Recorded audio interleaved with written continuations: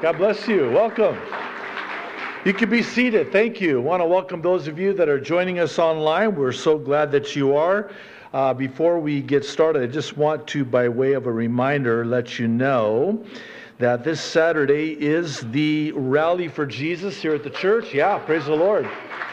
Wow, I love that.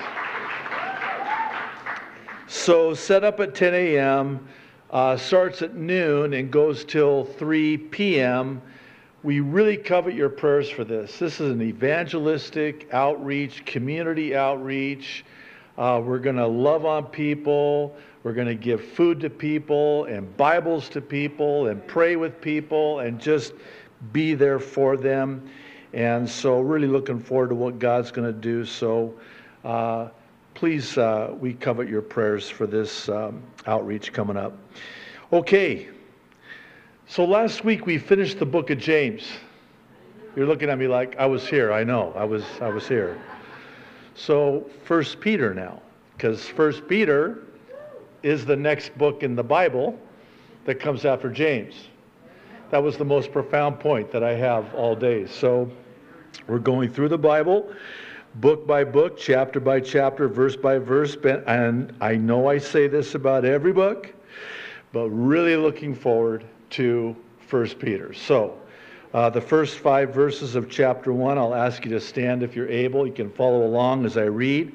If not, where you're seated is just fine. The Apostle Peter, by the Holy Spirit, verse 1. Peter, an apostle of Jesus Christ, to God's elect, exiles, scattered throughout the provinces of Pontus, Galatia, Cappadocia, Asia, and Bithynia, who, verse 2, have been chosen according to the foreknowledge of God the Father through the sanctifying work of the Spirit to be obedient to Jesus Christ. There's the Trinity right there. And sprinkled with his blood. Grace and peace be yours in abundance. Praise, verse 3, be to the God and Father of our Lord Jesus Christ. In his great mercy, he has given us new birth into a living hope through the resurrection of Jesus Christ from the dead, and into an inheritance that can never perish, spoil, or fade. This inheritance is kept in heaven for you, who through faith are shielded by God's power until the coming of the salvation that is ready to be revealed in the last time. Wow. Let's pray, if you would, please join with me. Father, thank you so much for your word. Wow, this is just a taste of what's here in this first letter. Lord, thank you for inspiring Peter to write this. Here we are, well nigh 2,000 years later, and what a blessing and an encouragement this is going to be for us. So, Lord, will you minister to us and speak into our lives in and through your word? Lord, be our teacher and be our guide as we open up our ears to hear and our hearts to receive. So, Lord, as we do, speak. For your servants are listening, we pray. In Jesus' name. Amen and amen. You can be seated. Thank you. So I want to talk with you today about why it is that we can choose, keyword choose, hope in the midst of persecution and trials and difficulties. Anyone in a trial today? I like how one said it, you're either coming out of a trial, right smack in the middle of a trial, or about to go into a trial. Isn't that perky? Thank you so much for that. Well, the reason I'm approaching this teaching this way is because, truth be known, we do have many choices before us when we're in a trial, when we're experiencing those hardships in life. We can choose fear. We can choose despair. We can choose, again, keyword choose, anxiety. We can choose hopelessness. But Peter, by the Spirit, provides us with 5 reasons as to why it is that we can choose hope instead. However, before we jump into these reasons, I think it would be important to know a bit about the backstory behind this. It's going to be germane to our understanding of this. First, it's believed that this letter was written about 64, 65 AD. Now, why is that important? Because during this time, there was, and when I say this, it's an understatement, severe persecution. Namely at the hands of one Caesar Nero, who fiddled while Rome burned. You've heard that expression? That was coined after Caesar Nero burned Rome and blamed the Christians. Why did he burn Rome? Oh, because he wanted to build back better. I'm not kidding. See, Rome was already built. So enter one Caesar Nero who wanted to make a name for himself. How's he going to do that? Well, let's burn this thing down and we'll build back better, and I'll build it in my name and my image. You're going to burn Rome? Yeah, and I'm going to fiddle while Rome is burning. That's where that saying comes from. So after Rome is burned, they need somebody to blame. So who's he going to blame? Well, it's those Christians. They always talk about hellfire. It must be them. They're the ones. So, what happens? Well, Caesar Nero, and I'll try to be careful in how I mean, it's pretty graphic, but it's the truth, and it happened. So this guy was clearly demon-possessed. And he would take these Christians and he would dip them in tar, and he would put them in his gardens, and he would get on his chariot, cross-dressed, with his homosexual lovers in the chariot with him, and they would ride around these gardens. By the way, be a Berean, and you can find this out. If I can know this, you can know this. He would ride around his chariot in his gardens with these Christians. They would light them on fire and burn them alive. And he would mockingly say to them, "Burn! You're the light of the world."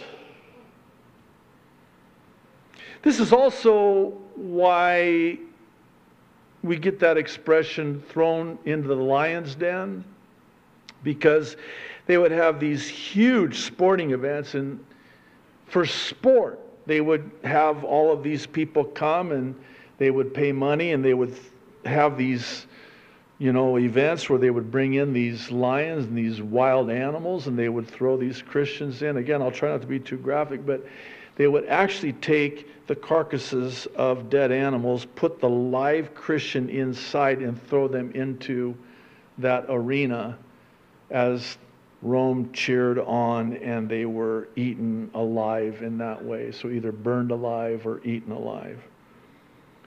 Wow, Pastor, why the detail? Because when Peter pens this epistle, they were on the run, which is why in verse 1 we're told that they were dispersed throughout the provinces.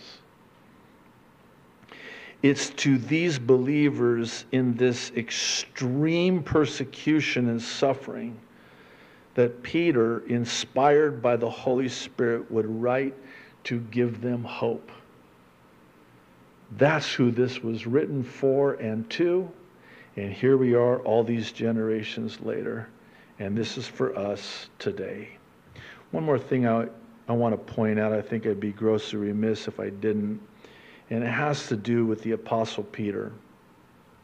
Specifically, Peter's apostolic prominence in the early church, and whose name is mentioned more than anyone other than Jesus in the New Testament. In fact, one has noted that Peter's name is mentioned 210 times. Paul's only 162 times, and all the other apostles combined only 114 times. Recorded in the New Testament, in the Gospels, Jesus talks with Peter more than any other of the disciples. Now, why is that important? Because Peter is the vessel from whom they would receive this from.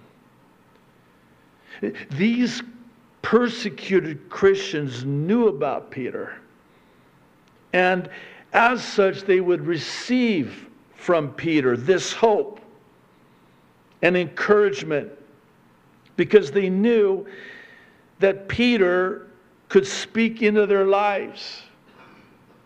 In other words, Peter was to be the vessel in the lives of these suffering believers because of all Peter went through with Jesus. He was with Jesus. We're going to see this later on in chapter 1.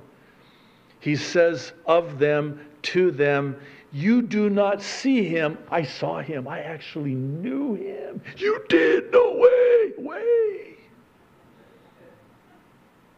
But you didn't. You were never with him. I was.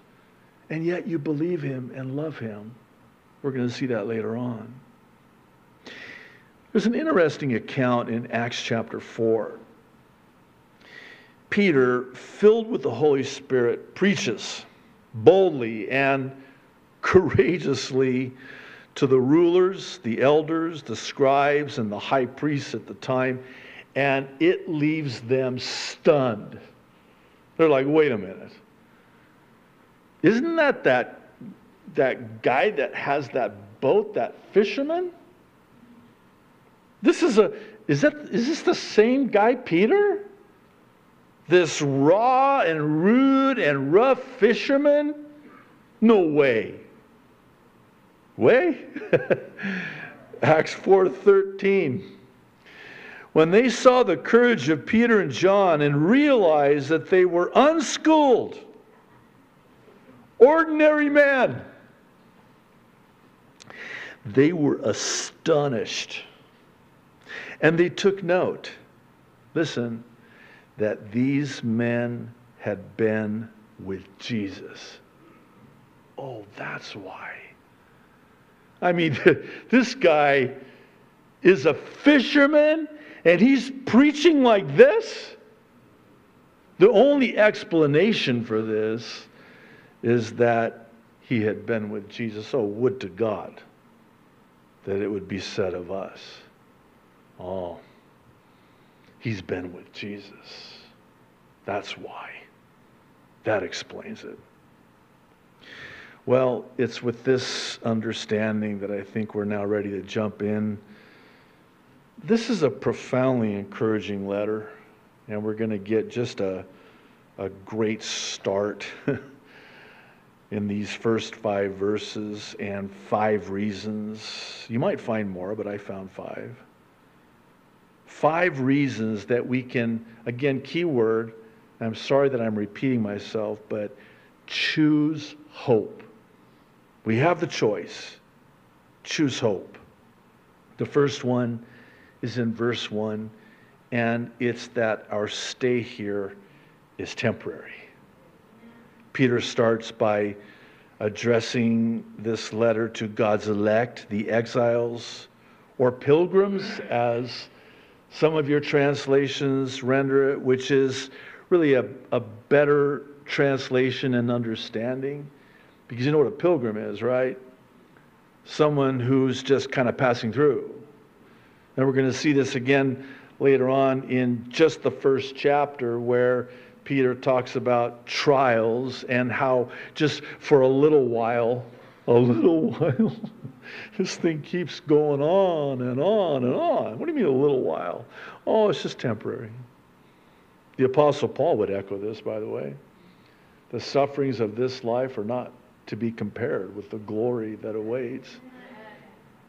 So Peter's wanting to encourage them and almost in a way, if you will, remind them. You're just pilgrims. You're not here for very long. You're not citizens of this world. Your stay here is just temporary. This is a much needed reminder that they were foreigners just passing through this world. Yeah, but Peter, my brother, my uncle, my father, my son was just burned alive by Caesar Nero. They didn't get out in time. We did. We escaped to Galatia and the other provinces, and we got away, but they didn't. Well, our stay here is but temporary, brother, sister. Knowing our stay in a foreign world, not our home, and that it's only temporary, is perhaps one of the most encouraging and hopeful truths there is. Knowing that, wait a minute, this is as bad as it gets. And it's not going to last forever, because this is not my final destination. This world is not my home. As it's been said, and I'm sure you've heard it said, for the Christian, this is the most hell we will ever know. And for the non-Christian, this is the most heaven they will ever know. I think that puts it into perspective. I was sharing in the Prophecy Update first service, really more of a confession, so I suppose I should probably confess to you too.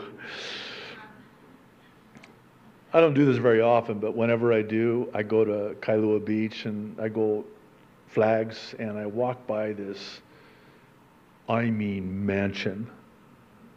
They've been preparing this place, I don't know for how long. It's not even done yet. I'm like, wow, it's been, 2-3 years? Beautiful.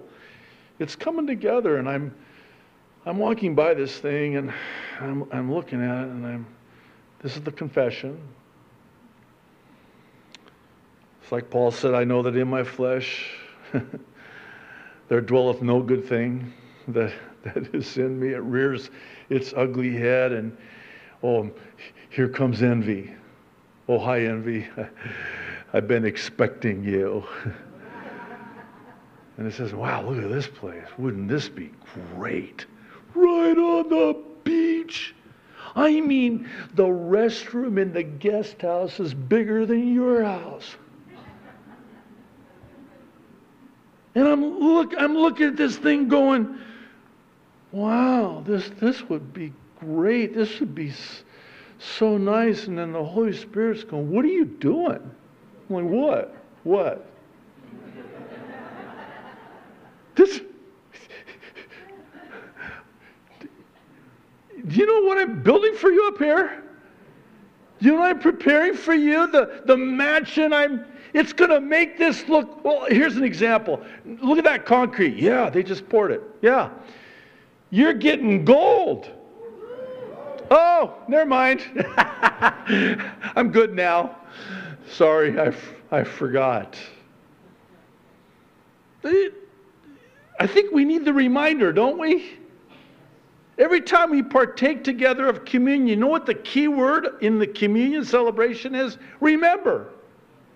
Why remember? Because we forget.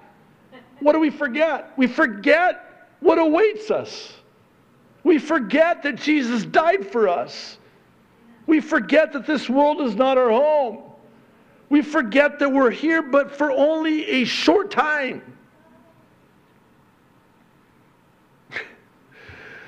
It's still a nice place on the beach, but I'm not going to be here that long. This brings us to the second reason in the first part of verse 2, and it's that God foreknew and chose us. Now, hang in there with me, please. I realize that this passage of Scripture has been the source of raging debates over the centuries concerning predestination, the elect, the chosen, the 5 points, as it's referred to, of Calvinism. You know, it's actually quite simple, and you'll forgive the oversimplification as it relates to predestination. Oh, that sounded pretty good, didn't it? It sounded actually like I know what I'm talking about, but this is a big issue. I could start mentioning names. I won't. No need. Of very well-known Bible teachers that hold to the belief that only the elect that are predestined are going to be saved. So if you're not the elect, predestined, you won't be saved. Why did I even? Well, too late now. It's blasphemy. It's blasphemy. And I'm sorry to say it, but it comes from the pit of hell. I know that's strong, but it needs to be.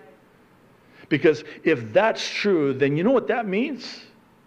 That means that John 3:16 needs to be, it's even hard to say this, it needs to be taken out of our Bibles.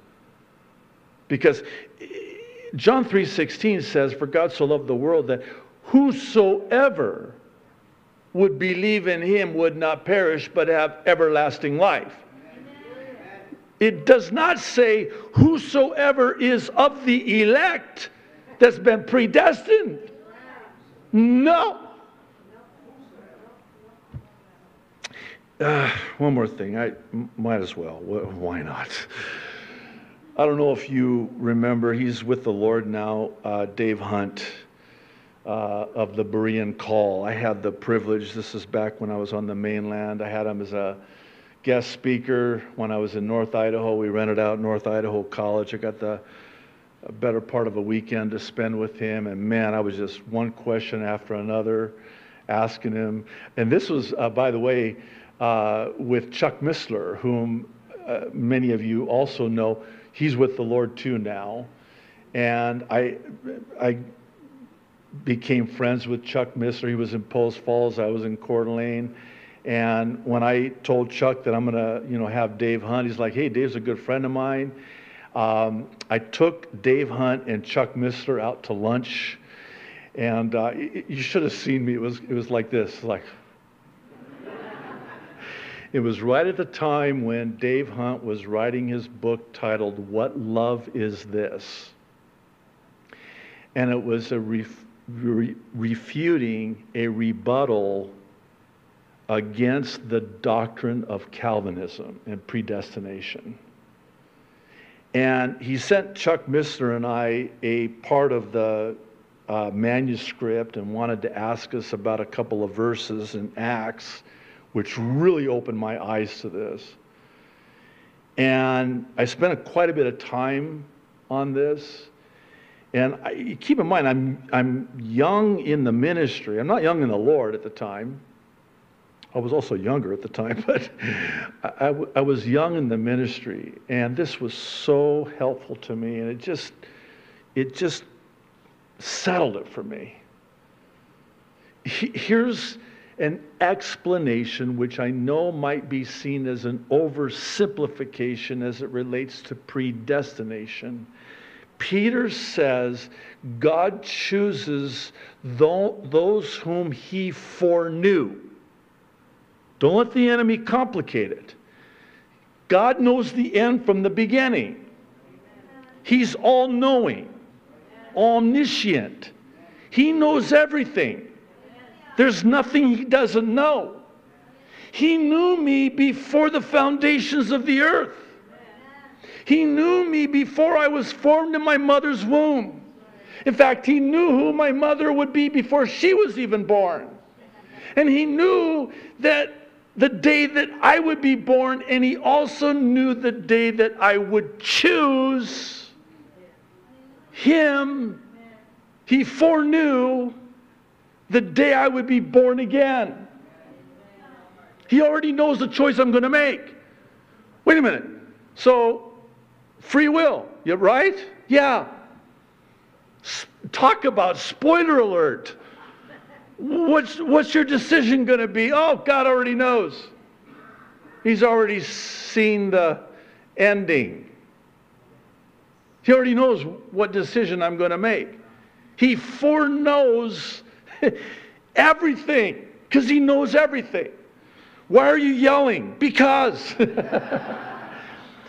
he knows. Couldn't you have just said that? I suppose I probably could have. But when you're going through severe, extreme, intense pain and suffering in the midst of that trial, you need to know that he knows. Can you imagine God in heaven being caught off guard?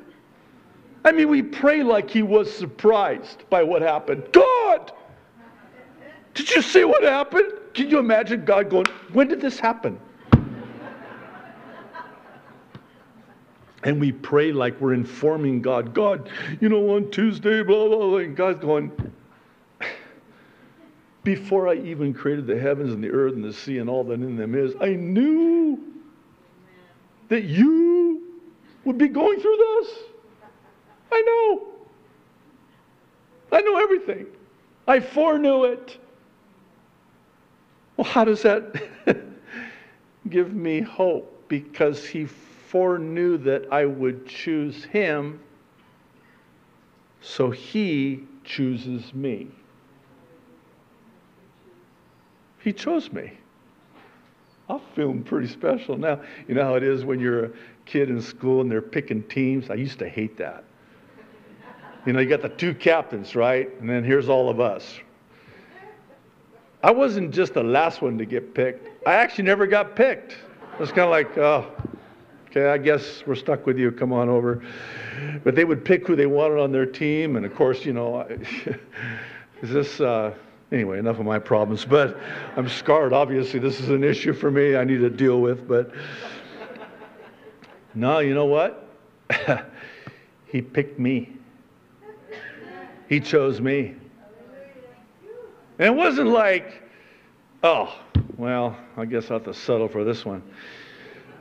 No, I was his first pick. First round on the draft, just so you know. Yeah, first round, first one. Why? Because he foreknew that I would choose him. So he chose me. That should be a game changer. If God foreknew me and foreknew everything that would happen to me, then wouldn't it stand to reason that he's got it under control? God, do you see what they're doing to Christians? I know. God, why are you allowing it? Oh, you'll see. You'll see. And that actually ties into number 3 in the second part of verse 2. And it's that grace and peace is multiplied. I don't know if it's possible to overstate the importance of what Peter says here, because he actually, in a way, takes it a step further than the Apostle Paul. You know how the Apostle Paul always said, grace and peace, grace and peace, grace and peace? Well, Peter says, grace and peace be multiplied, as some of your translations render. In other words, it's not just grace and peace, it's like grace and peace times 10 to the 10th power, multiplied many times over in abundance, exceedingly abundantly above and beyond anything you could ever. Okay, you got the point. In other words, I'm not just going to add what you need, because right now you need grace and definitely peace.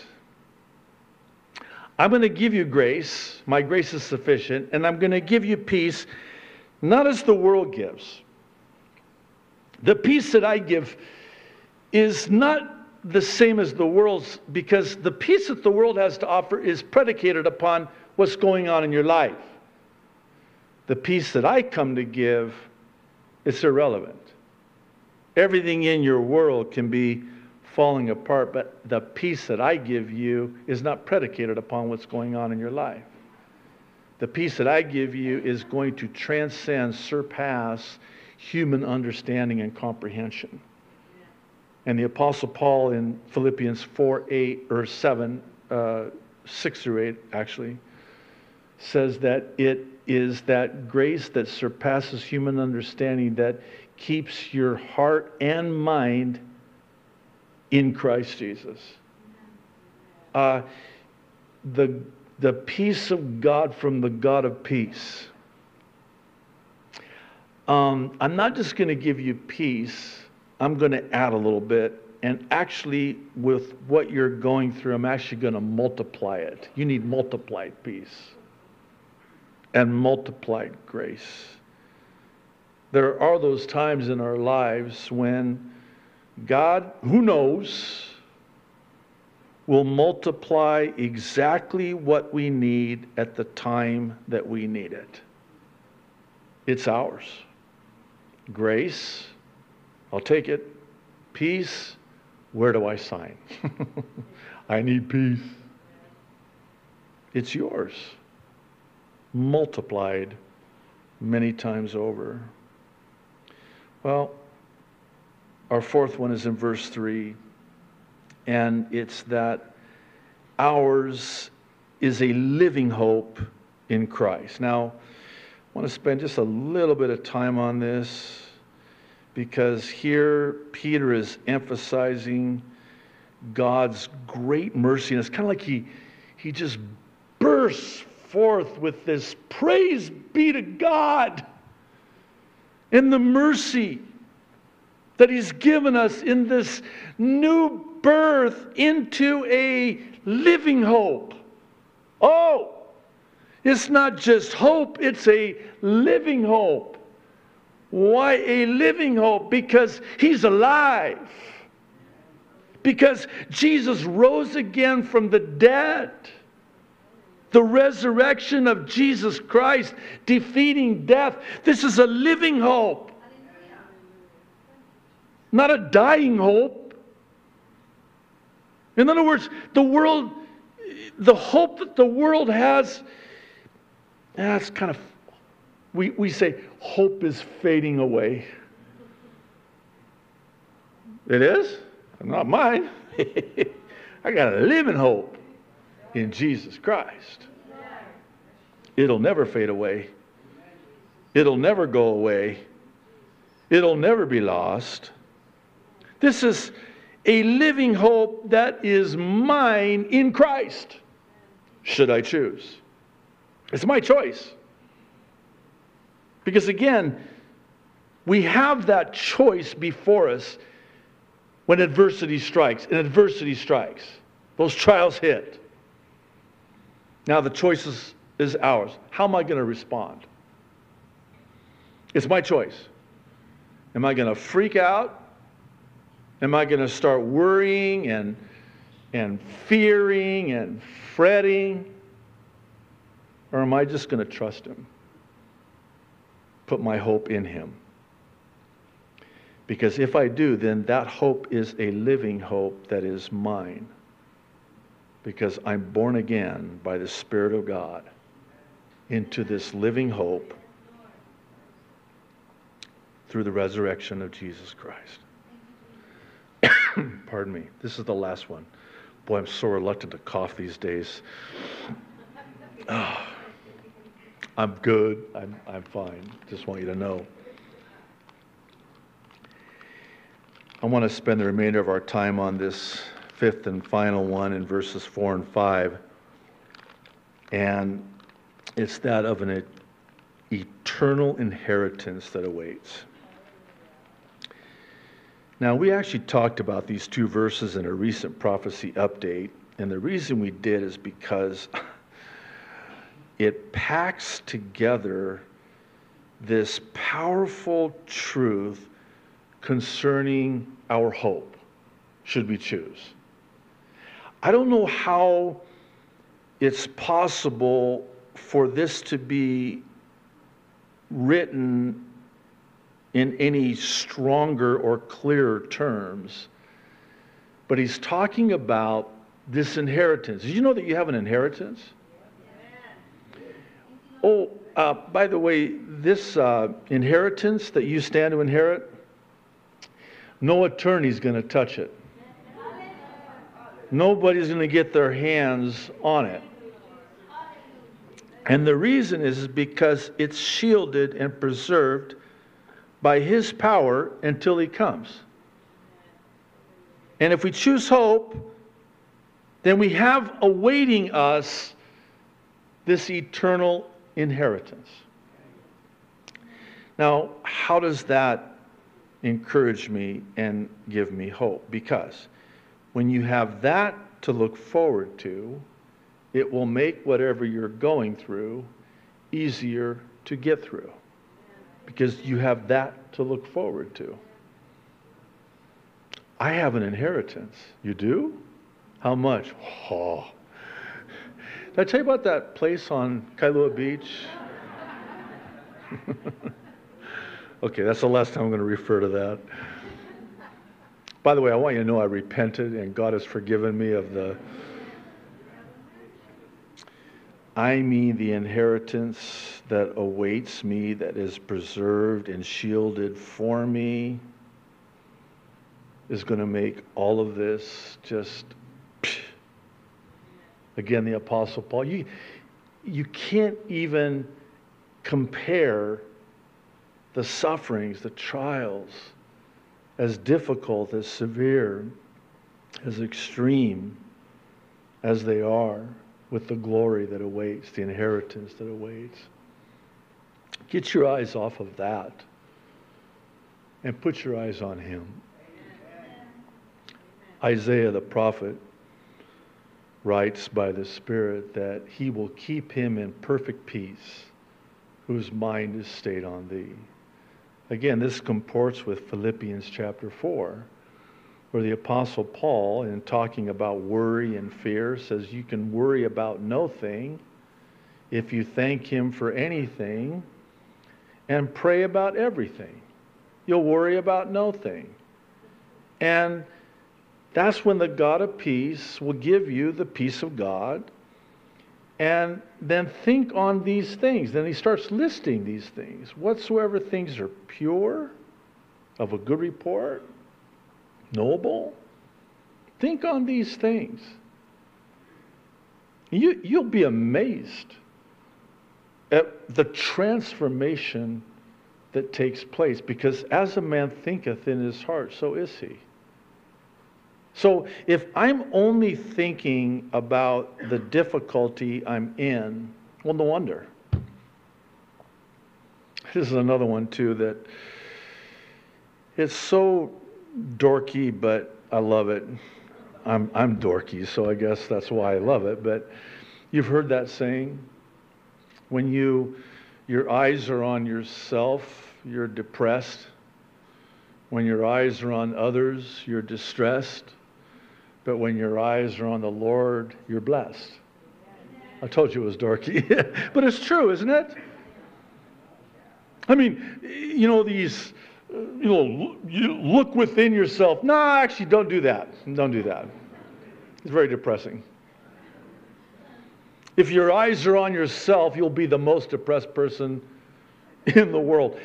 And don't look at others either, because that's even worse, because now you go from being depressed to being distressed. Put your eyes on the Lord.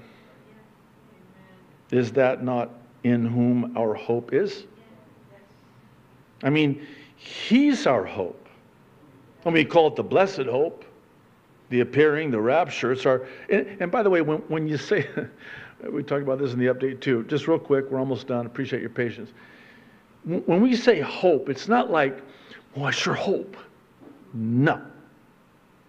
In the English language, the best word that you can come up with is, pardon me, hope. I hope I don't keep coughing. But it carries with it the idea of that's your hope, your only hope. You will get out of this because that's who your hope is in. Jesus is our hope. It's a foregone conclusion. It's just a matter of time. And I'm going to bring it to an end because, as one said, when the sermon is over, you should close. So, Capono, why don't you come on up? Why don't you stand up? Oh, boy. Yeah. That goes to the Lord. Father in heaven, thank you.